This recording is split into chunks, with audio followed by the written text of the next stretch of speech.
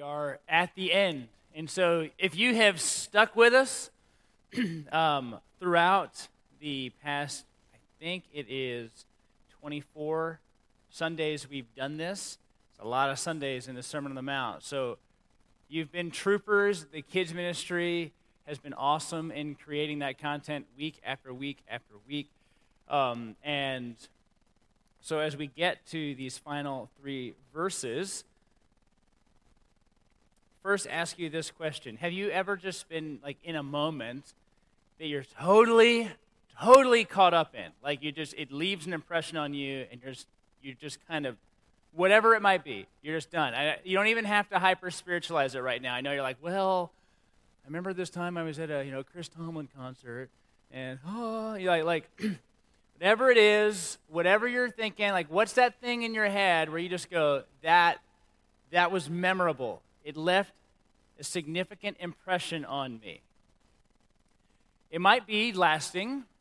It might be temporary, meaning that at some point in time the moment dies off, but then it still left this mark.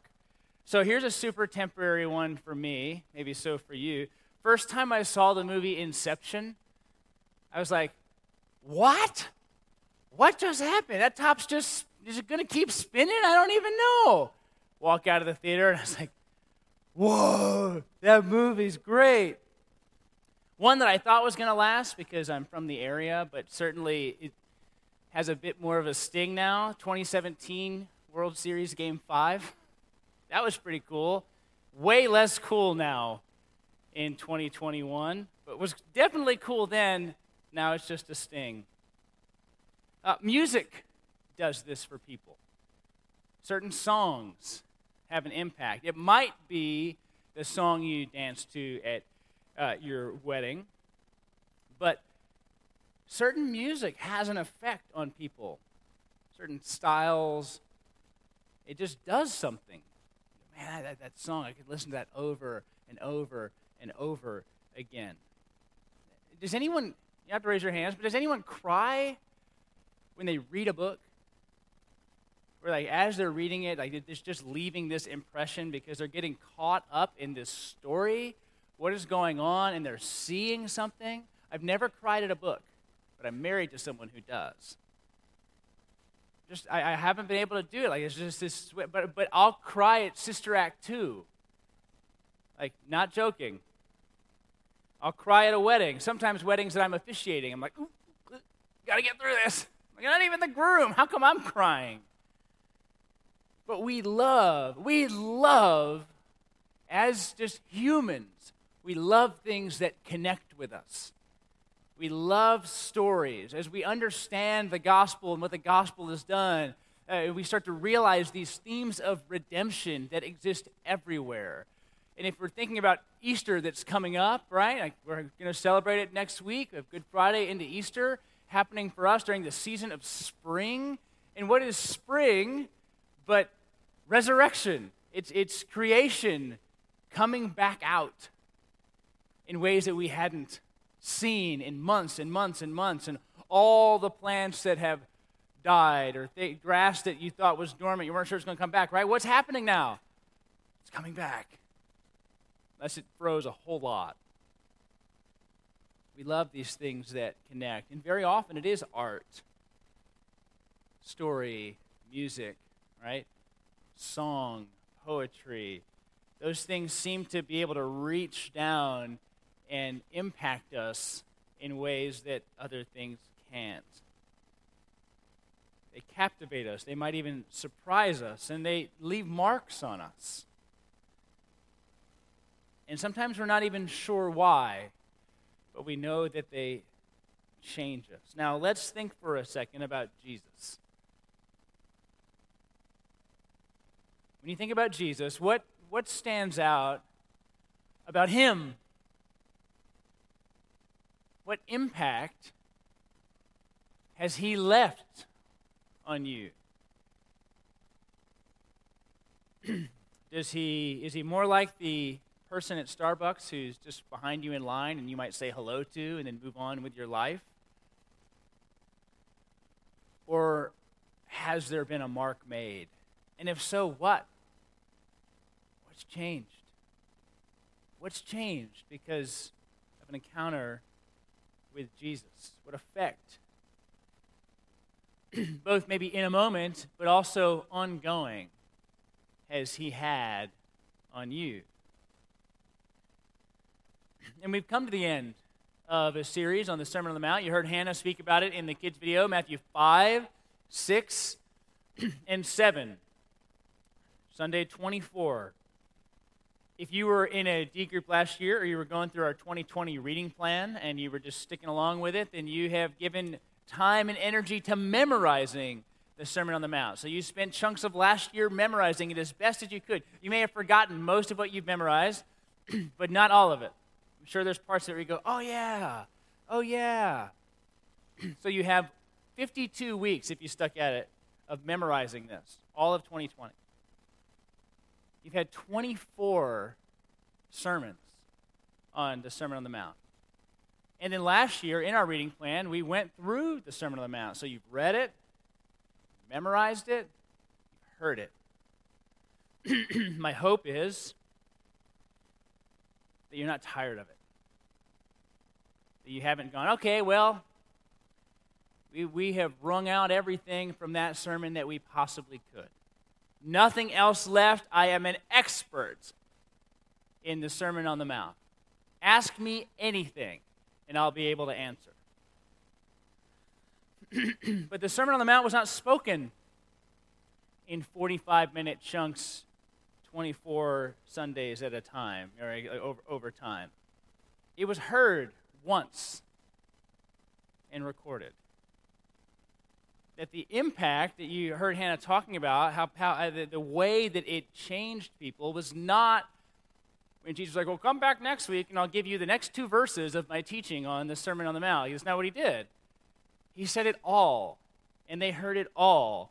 And with all the time that we have spent on it, we probably don't remember some of how it begins or some of the middle or maybe even some of the end. So I want to, this morning, hear it one more time. We're going to go, and this is just for you to hear. You don't even have to read along. I want you to hear the Sermon on the Mount, because that's how it was originally received. Right? There wasn't everybody on the hillside going, okay, what was that point? Anybody get that point? Let me write it down again one more time. It was just heard. It was heard. There were no pencils. There were no papers. There were no Bibles. It was just the teaching of Jesus. And so let's hear the Sermon on the Mount. Seeing the crowds, he went up on the mountain, and when he sat down, his disciples came to him, and he began to teach them, saying, Blessed are the poor in spirit, for theirs is the kingdom of heaven. Blessed are those who mourn, for they shall be comforted. Blessed are the meek, for they shall inherit the earth. Blessed are those who hunger and thirst for righteousness, for they will be satisfied. Blessed are the merciful, for they shall receive mercy. Blessed are the pure in heart, for they shall see God. Blessed are the peacemakers, for they shall be called sons of God. And blessed are those who are persecuted for the sake of righteousness, for theirs is the kingdom of heaven. Blessed are you when others revile you and persecute you and utter all kinds of evil against you falsely on my account. Rejoice and be glad, for your reward is great in heaven. For so they persecuted the prophets who were before you. You're the salt of the earth, but if salt has lost its taste, how can it be made salty? It's no longer good for anything but to be thrown out and trampled under people's feet. You're the light of the world.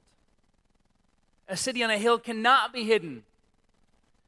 Nor do people light a lamp and put it under a basket, but on a stand, and it gives light to all who are in the house. In the same way, let your light shine before others, that they may see your good works and give glory to your Father who is in heaven. Don't think that I've come to abolish the law or the prophets. I did not come to abolish, but to fulfill. For truly I tell you, until heaven and earth pass away, not an iota, not a dot will pass away from the law until all is accomplished. Therefore, whoever relaxes one of the least of these commandments and teaches others to do the same will be called last in the kingdom of heaven. But whoever does them and teaches them will be called great in the kingdom of heaven. For I tell you, unless your righteousness exceeds that of the scribes and the Pharisees, you will never enter the kingdom of heaven. You've heard that it was said of old, you shall not murder, and whoever murders will be liable to judgment.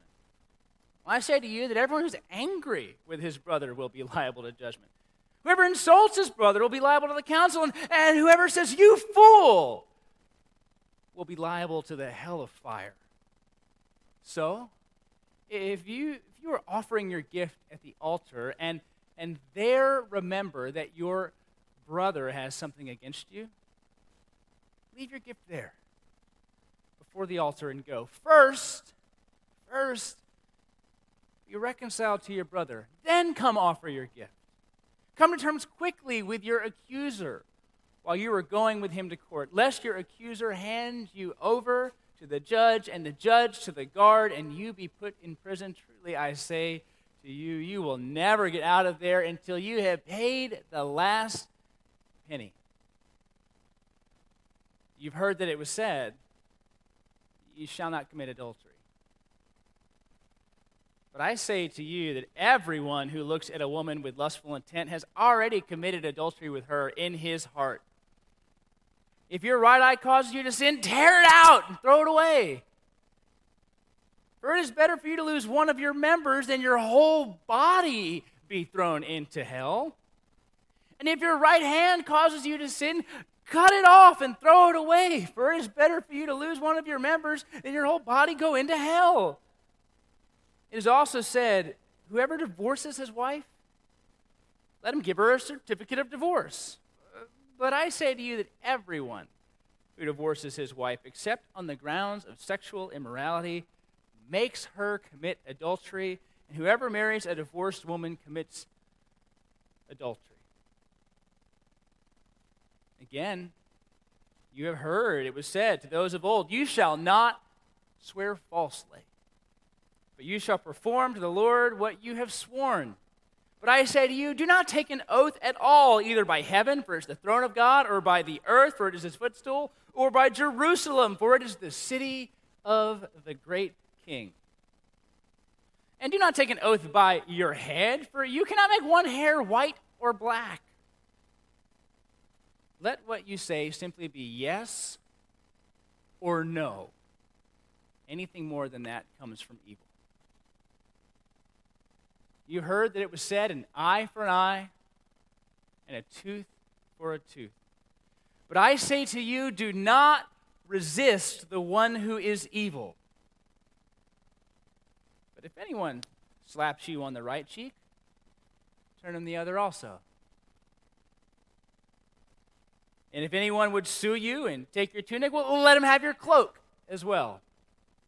And if anyone forces you to go 1 mile, go with him 2 miles. Give to the one who begs from you, and do not refuse the one who would borrow from you. You've heard that it was said, you shall love your neighbor and hate your enemy. But I say to you, love your enemies and pray for those who persecute you, so that you may be sons of your Father who is in heaven, for he makes his sun rise on the evil and on the good, and sends rains on the just and the unjust. For if you love those who love you, what reward do you have? Do not even tax collectors do the same? And if you greet only your brothers, what more are you doing than others? Do not even the Gentiles do the same? You, therefore, must be perfect, as your heavenly Father is perfect. Beware of practicing your righteousness before other people in order to be seen by them. For then you will have no reward from your Father who is in heaven. Thus, when you give to the needy, sound no trumpet before you, as the hypocrites do in the synagogues and on the streets, that they may be praised by others. And truly I say to you, they have received their reward.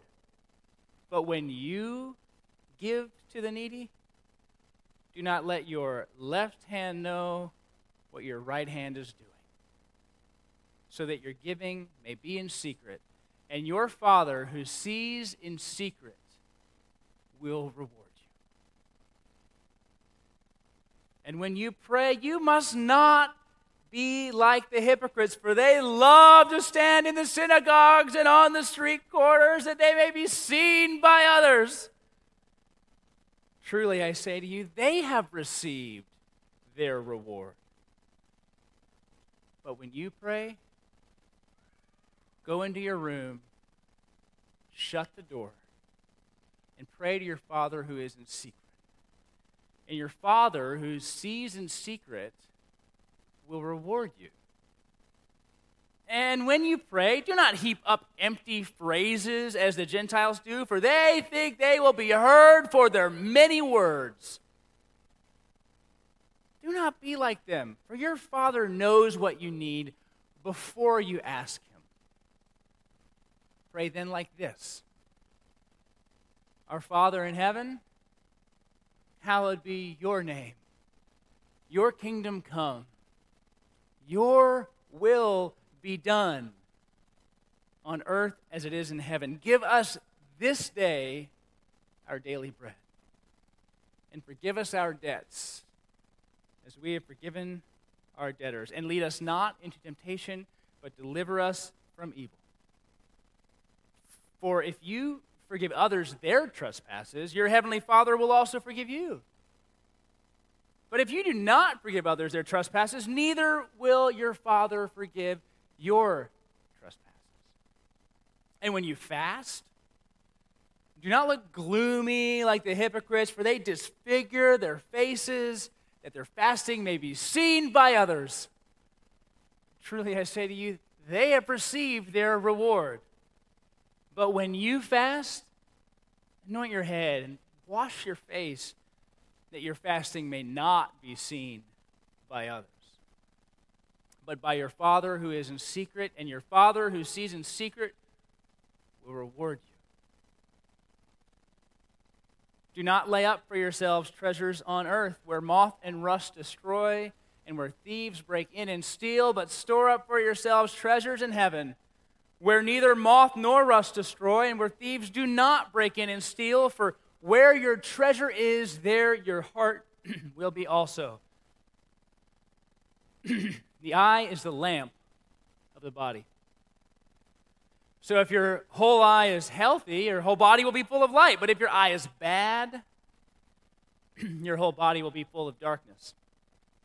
If then the light in you is darkness, how great is that darkness? No one can serve two masters. For either he will hate the one and love the other, or he will be devoted to one and despise the other.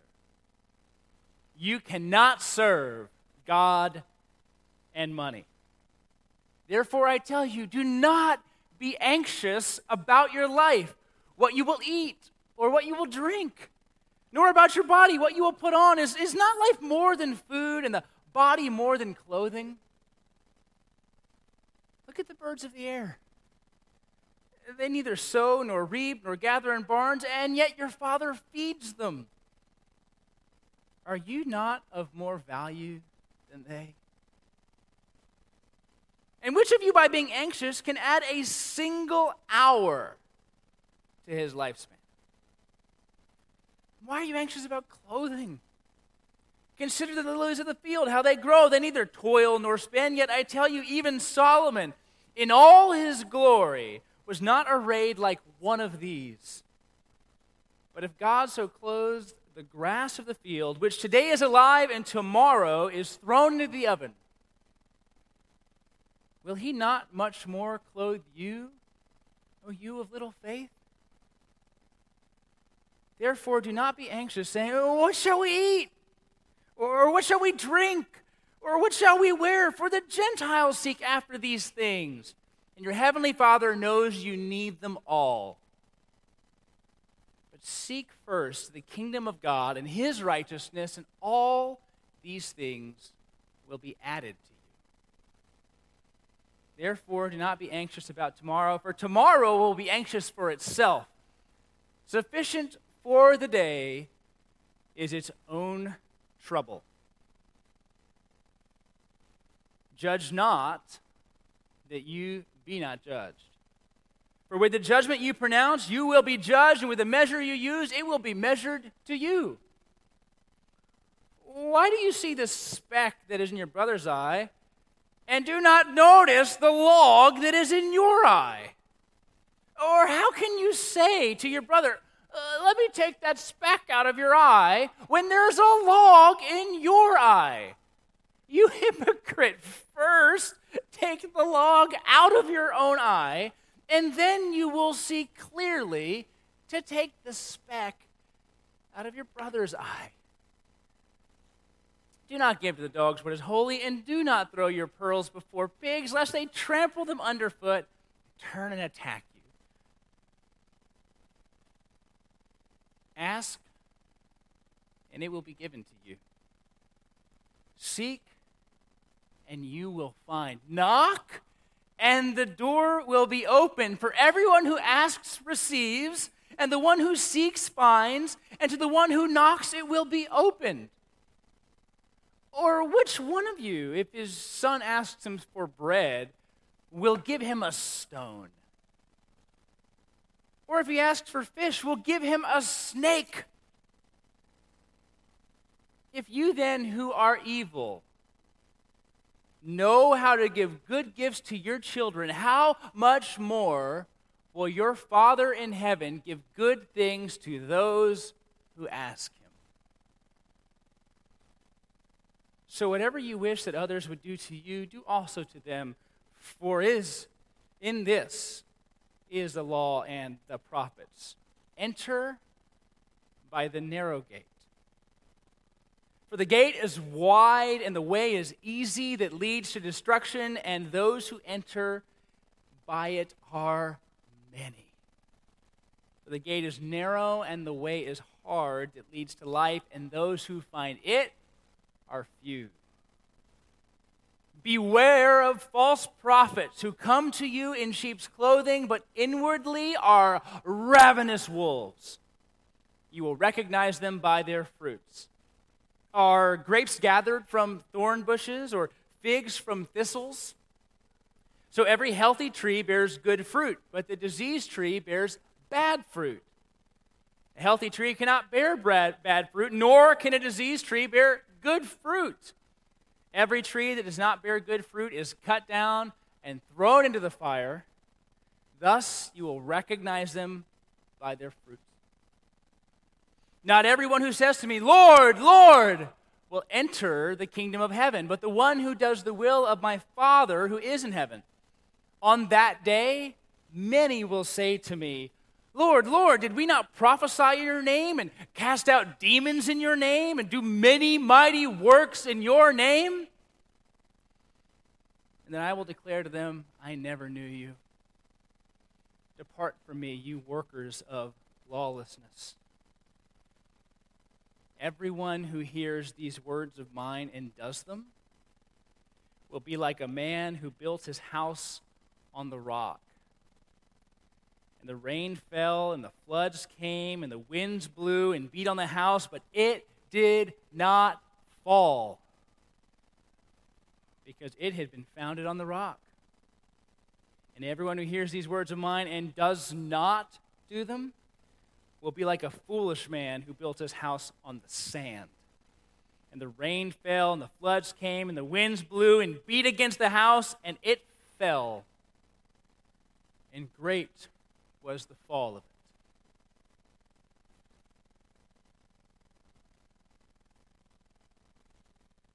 And when Jesus finished these sayings, the crowds were astonished at his teaching. They were astonished at his teaching.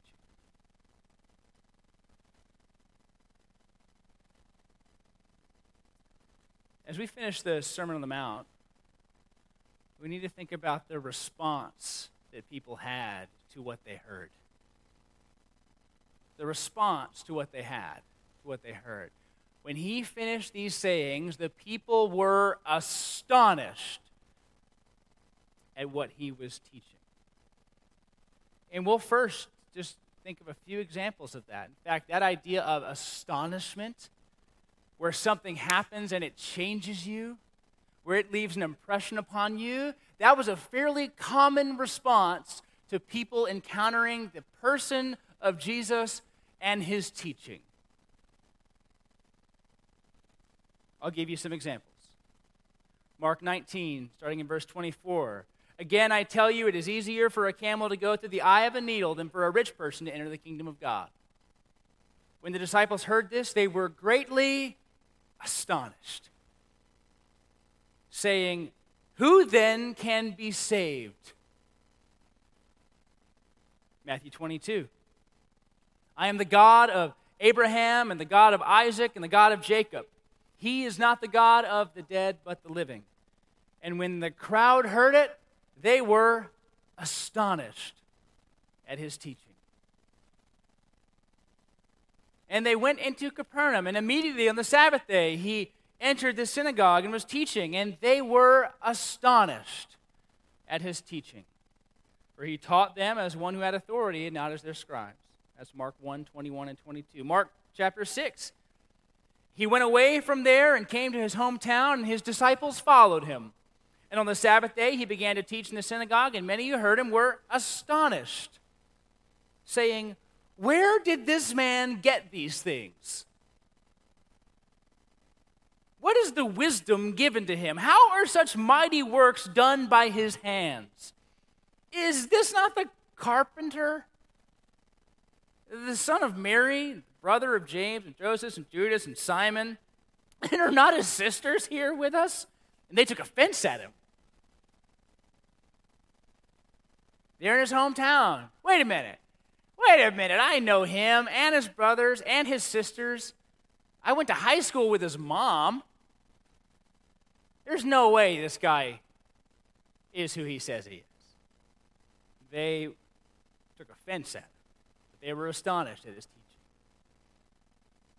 Mark chapter 7, Jesus charged them not to tell anyone, but the more he charged them, the more zealously they proclaimed it. And they were astonished beyond measure, saying, "He has done all things well. He even makes the deaf hear and the mute speak." Mark chapter 11, and he was teaching them, saying to them, "Is it not written, my house shall be called a house of prayer for all the nations, but you have made it a den of robbers?" And the chief priests and the scribes heard it and were seeking a way to destroy him, for they feared him, because all the crowd was astonished at his teaching. Luke chapter 2, Jesus is a young boy. All who heard him were amazed at his understanding and his answers. And when his parents saw him, they were astonished. And his mother said to him, "Why have you treated us so? Behold, your father and I have been searching for you in great distress." And he said to them, "Why were you looking for me? Do you not know that I must be in my father's house?" Luke tells the story of the family caravan leaving Jerusalem, and Jesus stayed back and was teaching, and everyone was like, "Who is this kid? Never seen this kid before. How is he teaching like this?" Luke chapter 9, when he was coming, the demon threw him to the ground and convulsed, but Jesus rebuked the unclean spirit and healed the boy and gave him back to his father, and all were astonished at the majesty of God. And Paul and Barnabas in Cyprus, this is on the missionary journey. Jesus has ascended. But listen to this language in Acts chapter 13. There's a magician who tries to turn a leader away from the faith. The leader's interested in the faith. The magician's trying to get him away from the faith. Acts chapter 13, we read this. "And now behold, the hand of the Lord is upon you, and you will be blind," this is to the magician, "and unable to see for such a time," or see the sun for a time. Immediately, mist and darkness fell upon him, and he went about seeking people to lead him by the hand. Then the proconsul believed, that was the leader, when he saw what had occurred. Listen to this. For he was astonished at the teaching of the Lord. I have a question for you. Just a question. Don't know your answer. If you're in a community group and you go through these questions, you can work through it there. How did Jesus' words strike you? How do they strike you? He certainly leaves an impact wherever he goes. But very often, don't we treat him more like the people in the synagogue in his hometown? Oh yeah, Jesus. You know, he's a cool guy, but like I've grown up in the church. I've heard all this stuff before. And all of a sudden, it's like our hearts have turned off to the very fact that it is the Son of God, God incarnate, speaking and teaching. Remember when we went through the Lord's Prayer, and the statement was, isn't it nice to have an expert helping you through things, especially when you feel at a huge disadvantage, and you can find the person who has an answer? It doesn't just give you an opinion, but like can definitively say this is what it is. Talked about looking for doctors, and when a doctor can actually accurately diagnose something, the relief that you feel, especially the longer that you've gone wondering if you are going to ever be healthy again, and they say, this is what's going on. And you go, oh. We get that with Jesus. We get the good physician who can teach us and instruct us and direct us. And when he says you don't need to worry, we can go, okay. Because he is not here to harm us.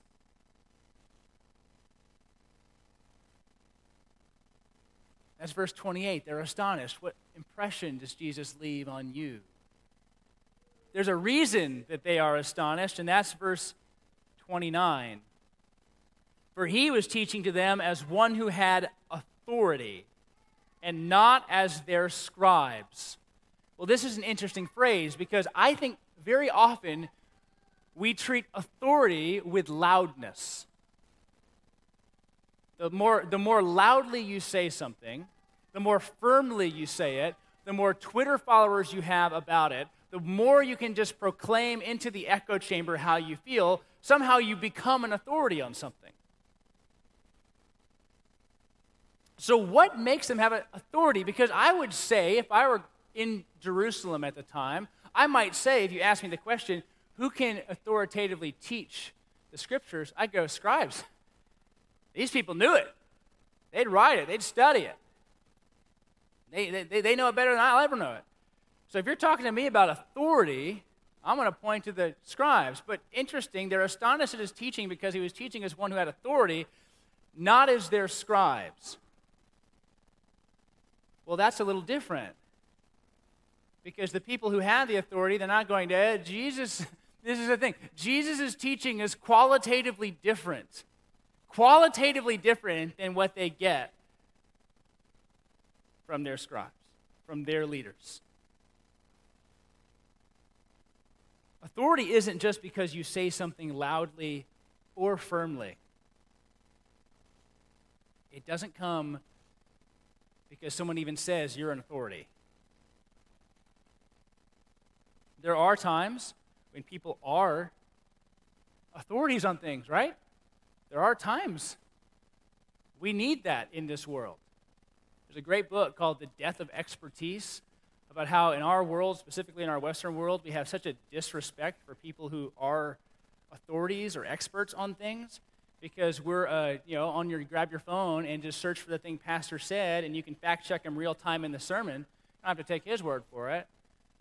And so it has made anyone who has some level of actual earned authority, both through life, through study, and the affirmation of others. For example, like in a dissertation, when you write that thing and you have people in the field signing off and saying this person knows what they're saying, that often doesn't carry with it even authority anymore. We're like, yeah, well, whatever, I can just Google it. I'll just find your dissertation and find something wrong with it and then cancel you. So it's not just about saying something loudly, it's not just about saying something. We have this world where authority doesn't even matter to us, but Jesus teaching with authority, that's a little different. Not loud, it's not just because it's firm, it's not just because he's saying, listen to me. Isn't it funny that even Jesus sometimes be like, don't tell anybody. Don't tell anybody. It's a totally different way of thinking about life and authority. Authority doesn't come from that in this instance. Authority comes, yes, from who Jesus is, but it comes because what he's saying is true. It's because what he's saying is true. And isn't it interesting when you encounter things that are true and it leaves an impression on you? You go, ooh, yeah, I had not ever seen it like that. I had been taught to live my life for myself. I had been taught to worry about tomorrow. I had been taught to gain. I had been taught these things. And my leaders had taught me that I don't want to do super sin, so I'm going to even kind of write off all these other things to do so that I don't ever get to the worst of the worst. I'm going to live really safely that way. But as they're hearing Jesus teach, and Jesus is going, let me tell you about the law. Let me tell you the heart of the law. And as he's doing that, he's peeling back these layers, and he goes, you've heard that it was said, but I say to you, which you have to be the Son of God to do. He's the only one who can do that. If you ever hear me say, yeah, Jesus said it, but it doesn't really mean that, that's going to be a big problem. But as the Son of God, sent from heaven for us and for our salvation, he can say, you heard it was said, but I say. And as he's doing that, can you even as you just heard it, can you not just go, yeah, that is how life goes. There's something more, right? So we call it the good life. There's something good there. Not just palatable, good. Qualitatively different than the garbage I get from around me. It is a different thing because it's true. So what changes in you when you realize Jesus' authority? Well, we'll see what happens as you get to 8:1. Remember, 5:1, what's happening? Jesus goes up on the mountain. We even talked there. Where's the law given in the book of Exodus? It's given to Moses on the mountain. Jesus goes up on the mountain in Matthew 5, and he begins to teach them. And in chapter 5, what is one of the first things that he does when he talks about the law, and he starts to help you understand its intent. Not just the letter of the law, like, hey, don't do this, don't do this, but the actual spirit of the law, what it sought to accomplish. So he's on the mountain, and he's there, and he's instructing on the character of God and the heart of the law. And then he comes down off the mountain in 8:1. Really finishes the story, but look at this. When he came down from the mountain, great crowds followed him. When he went up on the mountain, who was there? His disciples. When he comes down from the mountain, who is there? Great crowds. They follow him. People are interested in Jesus the Messiah. Certainly, some are interested for the wrong reasons. You ever been that? Oh, I'll show up to the meeting because I want to be sure they don't say anything crazy. So some people are there to try and fact-check Jesus. They have their phones out. They're ready to Google search anything that happened. I don't know about that. Let's find out what, Rabbi so-and-so says there. Let's find out what this teacher says. Be sure that it checks out with Jesus. What he has said is true, and people are saying, I need this guy. I need this guy. You have to think about this. Your salvation is not a teaching, it is a person. It is a person. That person teaches, and that person has teaching. But you're not saved by the Bible. You're saved by the work of Jesus, as revealed in the Bible. But the Bible doesn't save you. It is the person of Christ. And so what happens? People go, that guy I need. I need to hear what he has to say about life. I need to do what he says. I need to follow him. So this question, in what capacity are you committed to Jesus? Here are a few. If we just think about the crowd who was there, and they were astonished. He taught with authority. Those were following him. Here's one. Are you just kind of a podcast listener to Jesus? And that would mean that you really do like the teaching. It helps you out. But you actually don't care for his authority. You're not that interested in listening. Like, you want to be able to go, well, I like that teaching, but not that teaching. I like what he says there, what he says there. Here's the thing with Jesus. Either it's all true or it's none true. Like, he cannot be 99.5% of who he says he is for your salvation to be real. He has to be all of it. And so then with his teaching, though we may at times have issues or struggles or even hard times understanding certain teachings, that does not give us permission to reject. But if we come to Jesus like a podcast listener, then all we get to do is go, well, I like that episode, I don't like that one. I like this story, I don't like that one. I like that teaching, I don't like that one. And so I've kind of curated the ones I want to listen to about him, and I've removed the other ones. You can't do that with him. You like his teaching but not his authority, then what is Jesus but a movie maker? You go, well, I like the Dark Knights, those are fun, but like Tenet was a little weird, so I'm not down with Christopher Nolan on that one. Like, you do it like that. I like what you produce sometimes, but not all of the time. And so I can do that because I'm the consumer, but that's not the case with Jesus. But another person might be this. Maybe you're not the podcast listener. Maybe you're the ladder climber. You're the one who just loves that Jesus can get you in certain doors, certain places, because he has authority. And so you're interested in that authority from a worldly perspective.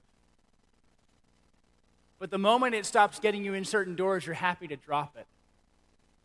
Why? Because you actually haven't been captivated by Jesus. He hasn't struck you. Just go, okay, so if I'm running for this office, is it better to say I'm a Christian or is it better to say I'm not a Christian? You just tell me which one's better and I'll do that one. Is it better to be seen going to church? I'll do that. So long as it gets us somewhere, we're cool identifying with Jesus, but that doesn't mean that he's actually changed us. Astonished. Right? You can be astonished and take offense. But when he's captured you, he changes you. There are those who were in the crowd, and we know that because the ministry of Jesus had these doubters around him. Guys like Nicodemus in John chapter 3. And you can imagine in John chapter 3, like Nicodemus, Joseph of Arimathea, maybe they're hanging out after a meeting. And they're like, man, I tell you what, this Jesus guy, he seems to be real different than what we're talking about in this meeting. His approach is totally different. I don't know, I think what he's saying is right. So what does Nicodemus do but kind of go to him at night? And he's like, how can you be born again? I don't understand how you can be born again, Jesus, right? John 3:16 that we all know, even if we don't know Jesus, it seems to be like the one that sits there with us. And, Austin 3:16 becomes a wrestling thing because 3:16 is just like, so what if the thing is? That comes while talking to somebody who's questioning who Jesus is and how one can be saved. But he's interested. And he shows up later in Jesus' story as one who believed. But he was questioning. And that might be you. Then finally, a disciple. Are you a disciple? You've recognized your need. that you can't do what Jesus has asked of you without first surrendering to him. His path, his foundation, his way, his words. What we have said time and time again is that a good life with God is only available through the taking on of Jesus' life. That's the only way it's actually at our disposal, is to exchange our righteousness for his. We exchange our sinfulness for his sinlessness. We get everything good in the equation. Everything. We bring nothing. And then, for giving up our rights, turning in our citizenship, saying, it is not my way, but yours. Not my will, but yours. Not my desire, but yours. Then in doing that, from that place of surrender, we can live that truly good life.